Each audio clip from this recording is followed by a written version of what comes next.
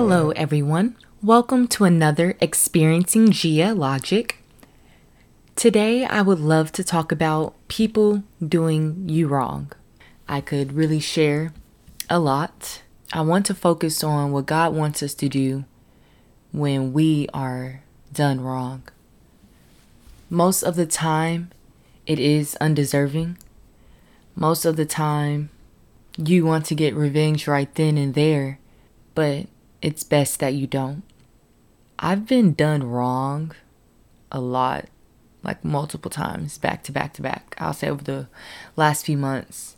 And purposeful or not, it has definitely happened. It feels like it's personal and things like that. And it hurts. I don't want to sit here and jazz it up, dress it up, make it sound not as bad as what it is. Psalm 27:10 says, "For my father and my mother have forsaken me, but the Lord will take me in."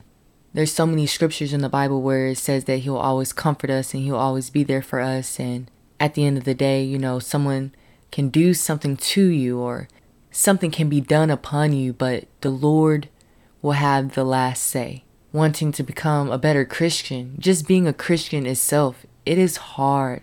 Nothing good at all comes easy. Nothing worth having comes easy. I have to think that all these things are happening so that once I make it in the world, once I am at that level that I perceive as successful, I want to pray and hope right now, Lord Jesus, that this is all prepping me for those days where things can literally just roll off of my shoulder. Things won't affect me as easily as they may do now. Because with that resilience and, with athletes, they have muscle memory. My body will be so used to those things happening that all will be well.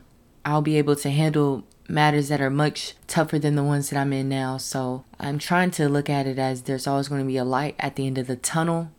Most rich people, anyone that has power and substance in the world, in my opinion, has gone through some things, has had to make some tough decisions.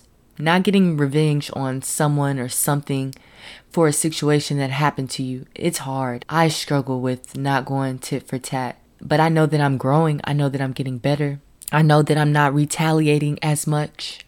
When I do retaliate, it's definitely days or weeks later, moments later from when I could have really just went crazy, went stupid. But I'm trying to hold back and be patient. Sometimes you just have to let it happen, pray on it. And if you snap later on, you snap. More times than not, people are deserving of when you do snap. But just remember that the Lord is near to the brokenhearted and he saves the crushed in spirit. The feeling that you feel, it will not last long. God will make sure that he handles up on the person that causes ill feeling towards you. You cannot act negatively upon God's children and think that everything will be all right. And I say all of these things to say, if you know you're going to do someone wrong, if you have malicious intent from the get-go, why? What is wrong with you? You need to get your spirit right. There is nothing admirable or heroic or glorifying about doing innocent people wrong. This is such an environment of getting up on people, getting one over on people, scamming someone, finessing.